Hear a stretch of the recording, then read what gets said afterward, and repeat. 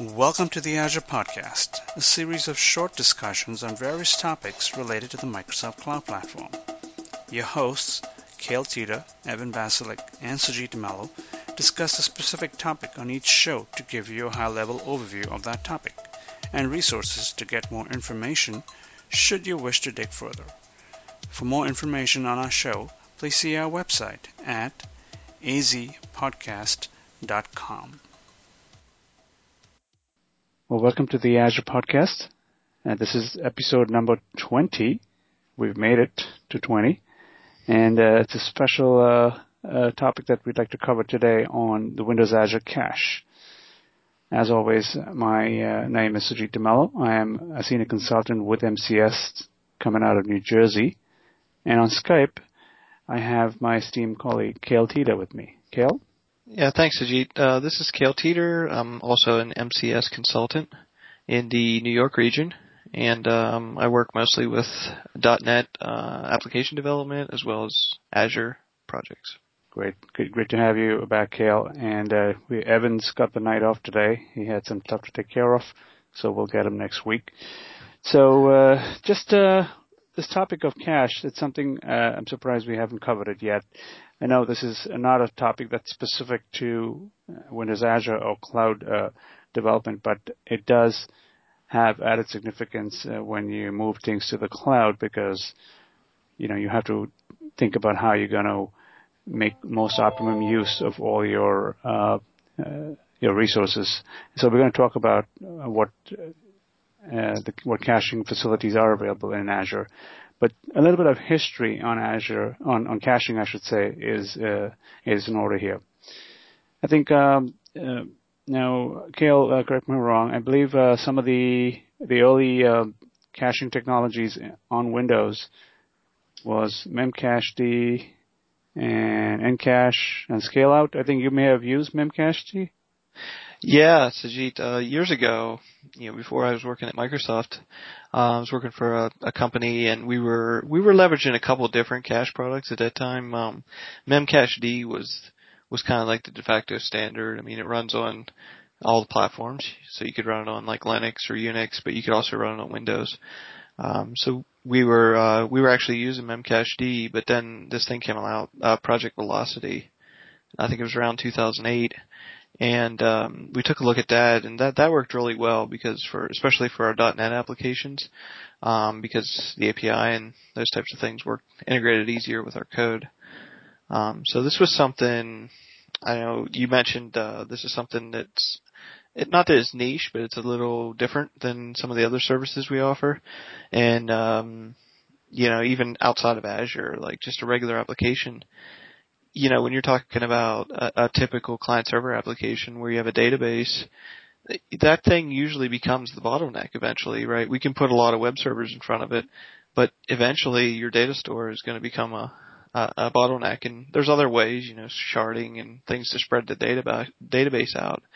But one of the quickest and easiest ways is to use caching. So that's where these products, I think, help out a lot. Right. Yeah. It's just say throw memory at the problem. That always makes things faster. Now, of course, most of our listeners and our developers in the audience would know that caching is nothing new. I guess even if you had a simple in-memory name-value pair and you stored stuff in there, that's considered caching of some sort. But that's caching on a particular machine, on one particular machine, and typically in production, we would have a farm of machines, and therefore we need to have a way where the caching is distributed, and that's one of the things that makes all these solutions unique is that they're distributed in-memory caches. So one of the concepts that we should present over here is the concept of a cache cluster, which is fairly common amongst all these solutions, including the Windows solution, the Windows App Fabric cache. And essentially, the cluster is made up of, I guess 2 or 3 machines running a special Windows service that is managing the memory on that box and is also coordinating with the memory on the other boxes, such that if an application on one box sets some value in the cache, that can be retrieved from another application running on another box, and they would get the same value. So does this mean there's a lot of like network traffic between these servers and the cache cluster? Yeah, I mean that's one thing you have to think about, right? Is when we start using these things, they're literally the laws of physics are going to apply, right? We have to replicate this data. And that's why this isn't something that's like super easy to implement. So when you take some of these services like Memcached that have grown over the years, and even our product, they have some very sophisticated ways to handle like these situations where things need to expire. So if we want to remove something from a cache and we remove it from cache server 1 in a 3-node cluster, we want to guarantee that if somebody hits that third node of the cluster, they don't get a value if they're not supposed to. I think those are some of the intricacies that really get handled well by these modern cache servers, and it's something to think about. But from us as developers' sake, we're afforded the luxury now of these things being handled for us. And I believe, although this cache cluster per se may be distributed, we get the application is presented with a fairly logical view of the cache cluster. The application typically doesn't really know how many machines there are or where those machines are. The configuration that is set up in the application configuration file points to the cache cluster, and the cache cluster manages all the data between the various nodes in the cluster. But logically, when an application has to deal with the cache, the first thing that it has to deal with is something called naming, creating a name for the cache. Every application has to have a unique name. Is that right, Cale? Sure. Yeah, we got to keep those separate. It's kind of like if you can think about like at the simplest layer, like a dictionary, like a key value pair kind of thing. Right. So you create a name for the cache, and then you can also create regions for the cache, which is sort of like a subcategory of the names. So if you want to break down your cache into a name, and under that name you may have a specific region, maybe the region could be something like sports or arts, and the name of the catalog could be name of the cache could be catalog, for example. So that kind of helps you narrow down some of the items in your cache. And then on top of that, you can even assign tags to each of the items that you put into cache.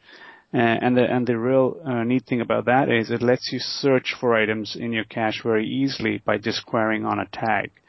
So I'm guessing that that's something that application developers need to keep in their mind as they're starting to use this cache service.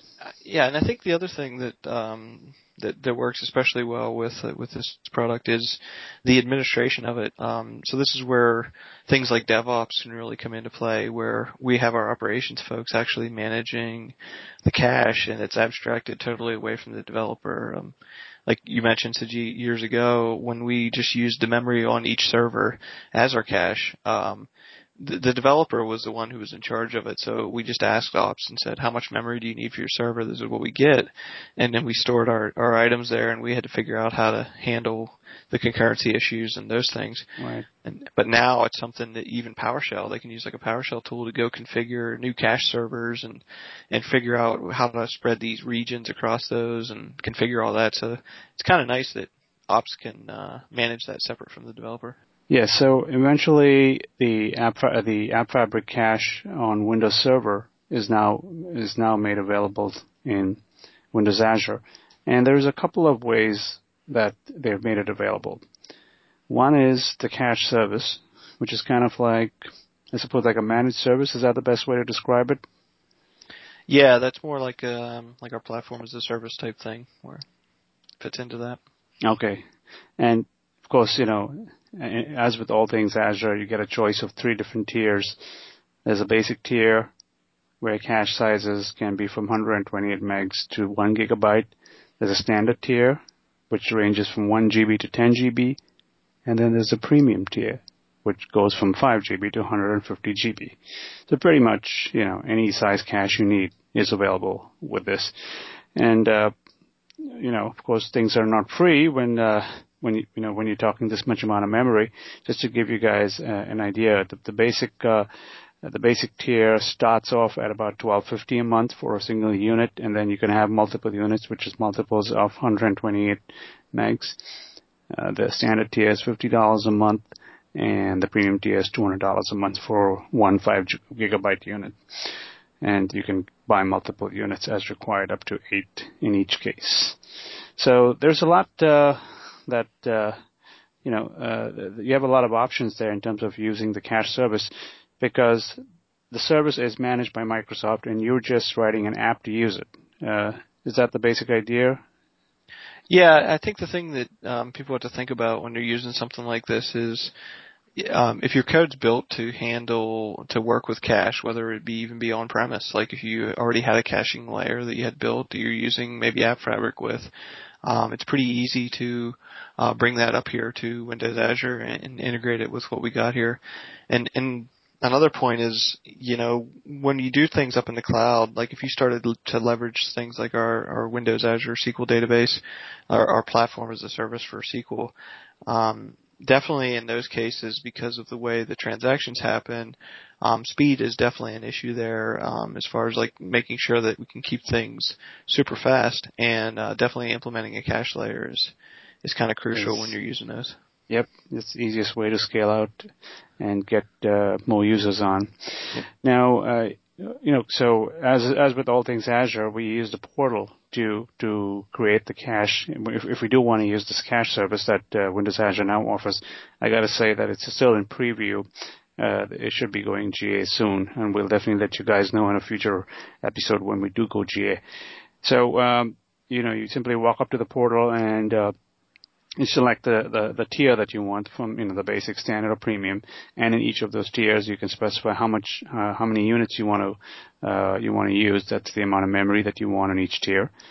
You configure a few things. For example, the default exploration policy, as Gail was mentioning earlier. As items, when you put an item into the cache, you can say that it has to be, you can only live in there for maybe a minute, 10 minutes, or whatever the value of that item is. In order to keep the cache relatively fresh, you don't want to keep things in there forever. You can also specify whether you want to subscribe to cache notifications. This is something I believe was an advantage of Velocity over other offerings, Kale. Yeah, this was something that differentiated it from Memcached, so definitely something to take advantage of if you're interested in being notified whenever things happen inside your cache layer, Yep. And then there is a high availability option available, which what it does is although there is the cache cluster, which has, obviously multiple nodes and it's automatically failed over and whatnot, if you want to go above and beyond that and want to have it distributed across data centers, you can ask for the high availability option. And then there is the eviction policy, which essentially comes into play when you're running against the boundaries of the memory that you've allocated for the cache. So what happens in those cases? Do items automatically get kicked out, the older items, or does the cache operation fail at that time? So you can specify all those policies, and then you simply configure your cache client by adding some entries into the web.config or app.config file.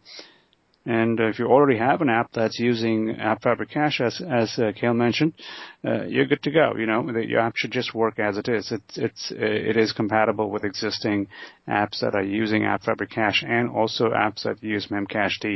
They have implemented a wire protocol that is compatible with Memcached as well. Now, so Kale, what about this other option for the in-roll cache? Yeah, so the in-roll cache is a little bit different, and basically what you're doing there is you're able to set aside some memory inside of your VM or even in like your cloud service. So if you're using like our PaaS offering, you can set this up, and basically the way you configure it is if you're using Visual Studio, you can go into the service configuration, and inside of there, we have a GUI for it inside Visual Studio, you can configure this option, there's a caching section in there. Mm-hmm. And in there you can set aside whether it's going to be a dedicated caching node or whether it's going to be co-located along with your application. So the nice thing about this is you can essentially get this kind of for free. So if you already have an instance, like a worker role, let's say, running up there, and you enable like co-located in-role cache, you're basically getting it for free. So you have this cache service there. A little less sophisticated maybe than the cache cluster stuff that Sajid was talking about earlier. But essentially it's easy to set up, and if you have something running in PAS, it's a simple way to get going with it. Yes, and I guess the downside here is that you can manage the cache cluster yourself, because you have to make sure you've got enough of in-role instances running, to configure the failover and whatnot. Yeah, and also you have, like I mentioned, the dedicated versus co-located, so you can, if you're doing co-located, if your application starts consuming a lot of memory, it can start to adversely affect the cache. Exactly, because you're sharing memory with your application itself. Yep. Great. So in either case, no matter which option you pick, actually programming the cache is probably the easiest of all, I believe. Essentially, you use there's a NuGet package as always that you pull down, and then there is a namespace, a Microsoft.applicationserver.caching, and it's really a couple lines of code. You create a new data cache object and you give it a name, or you can choose the default name, and you just call the add method on it. You give it a name and a value. And if you want to retrieve it later on, you do the same thing. You just call the get method, and you give it the name, and it will return the value for you. There is also a way where you can add items with a specific expiration if you don't want to use the default expiration on the item. And then there is a difference between an add on a put. An add, will fail if it already exists. A put will replace or add as appropriate. And then they have delete and other operations as well. But actually doing this programming seems pretty easy. Gail, what else can we do with the cache, with both these caching options? Yeah, a couple other key scenarios. One of the ones that came up was using it for the ASP.NET session state. So for years, before we even had this, then we basically had in-role on our web servers where we could store our session state on each individual web server. Then we started to get it in SQL Server where we could use that as the store to basically allow one of our web servers to fail and the state would still be maintained because it was in our SQL Server. And now we're able to push that into something like this, like our cache. So we have a provider there that plugs in to allow it to basically use memory to store your session state, which is awesome because from a speed perspective, if you have a web app and you're storing some personalization type things in there, it's kind of nice to have that speed. Absolutely, yeah, that should make things really fast. Yeah, and then probably one of the other ones would be the page output caching that we have in ASP.NET. So any of you ASP.NET programmers, we've had that for a long time as well. They could store it directly on the web server, and now we're able to actually redirect that over to these cache clusters as well. So, in terms of what other things that the developers need to do, there's obviously capacity planning when it comes to using the cache service. You want to make sure you're picking the right tier and the right memory, and how do you figure all those things? There's actually a link on the Windows Azure website, and we'll put that in the show notes. It has a lot of details, some little kind of tables and formulas you could use to figure out which is the right tier and memory size for you. And then the other thing that developers are going to face is, what happens when you do hit that memory limit? You've picked a tier and your website or your system is now very, very busy and more popular than ever, and you need to scale up. What are your options? Well, the first obvious option is that within a specific tier, you can just increase the number of the memory, add a memory unit, as they call. But once you've reached the maximum for that particular tier, you have to go to the next tier. That's the only way you can scale up. And while just increasing memory doesn't have any application impact, moving from one tier to another does, because they have to move you to a completely different system on the back end. There is when that migration happens, two things happen. First is you lose all your existing cache items because you're kind of moving over to a new cache system. And the second thing is there is a small outage of they say a very small window of outage when the application switches over completely to the new system. So once you've switched over, though, then you're on the new system and you have now the bigger, larger memory. That's just one thing to keep in mind. If you ever have to do that, I guess you would do that off hours or when the system's not so busy. And I suppose, what about things like monitoring and troubleshooting? What can developers do over there? Yeah, Sajid, I think one thing to consider when you're talking about these cache services is that they're there to help increase the performance of your application primarily, but they're not there for long-term storage, right? So we have to make sure that when we're writing stuff, it gets flushed to the database.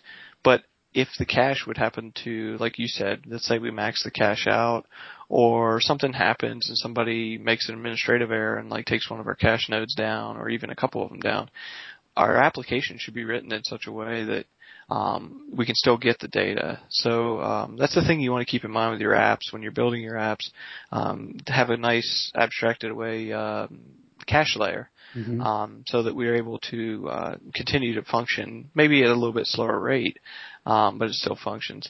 But the big thing is we have metrics and things we can track through the portal. So we have nice, graphs and that kind of thing up there.